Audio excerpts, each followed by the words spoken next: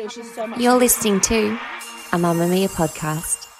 Mamamia acknowledges the traditional owners of the lands we record this podcast on, the Gadigal people of the Eora Nation, as well as the Wonnarua and the Gamilaroi people. We pay our respects to their elders, past and present, and extend that respect to all Aboriginal and Torres Strait Islander cultures. Move by Mamamia is the exercise app for anybody, anywhere. And in case you missed it, we dropped a brand new stretching collection that can be used to improve mobility and bookend your favourite sweat sessions. Mamamia subscribers get unlimited access to Move, and we drop new workouts every single week. If you're on the hunt for movement that makes you feel good, head to move.mamamia.com.au and use the code MOVE10 to get $10 off a yearly subscription.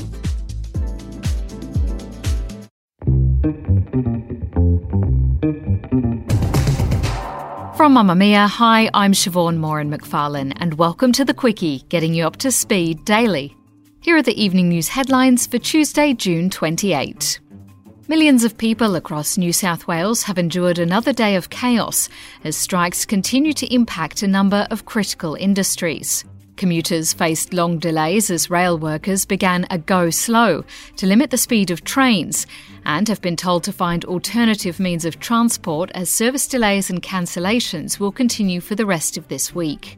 Hospital patients have also been impacted as hundreds of nurses from 80 hospitals walked off the job for various hours today to take part in a mass meeting in central Sydney.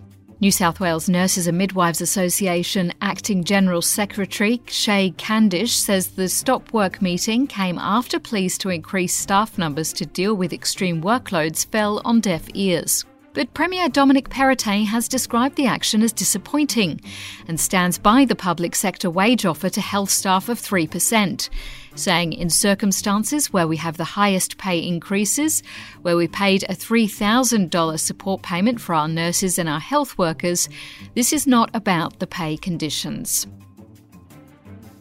The Queensland Government has approved the expansion of a controversial thermal coal mine providing fuel for power plants in Australia and overseas, despite a decade-long campaign against it.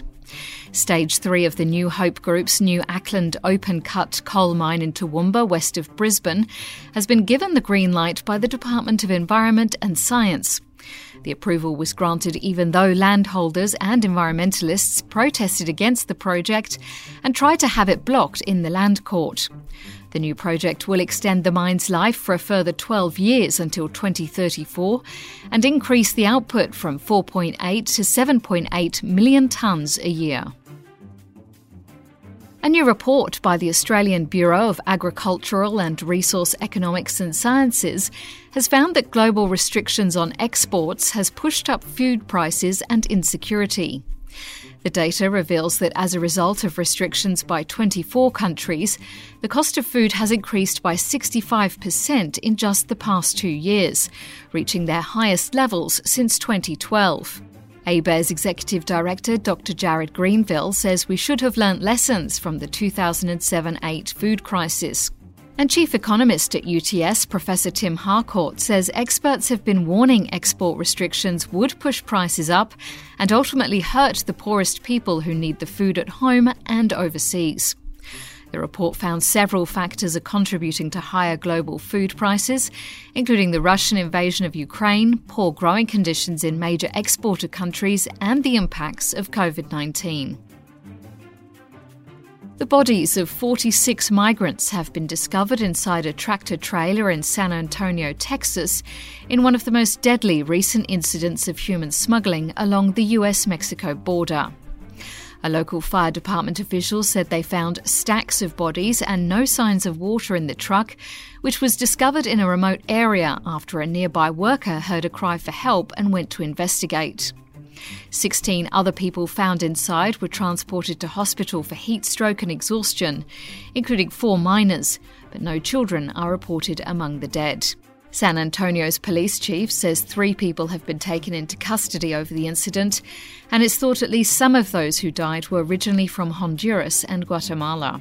The incident is eerily reminiscent of a truck found in the UK in 2019, which contained the bodies of 39 Vietnamese migrants.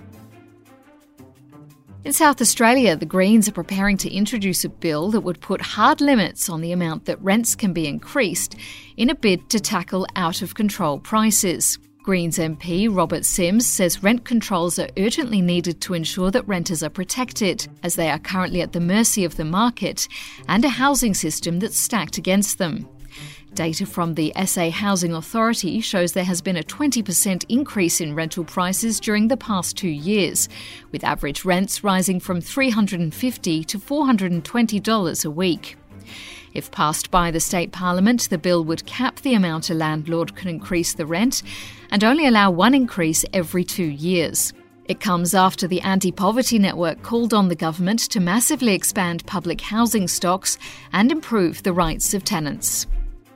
That's your evening news headlines. If you want more from The Quickie, check out today's deep dive on why the overturning of Roe v. Wade by the United States Supreme Court could mark the beginning of a much more conservative America.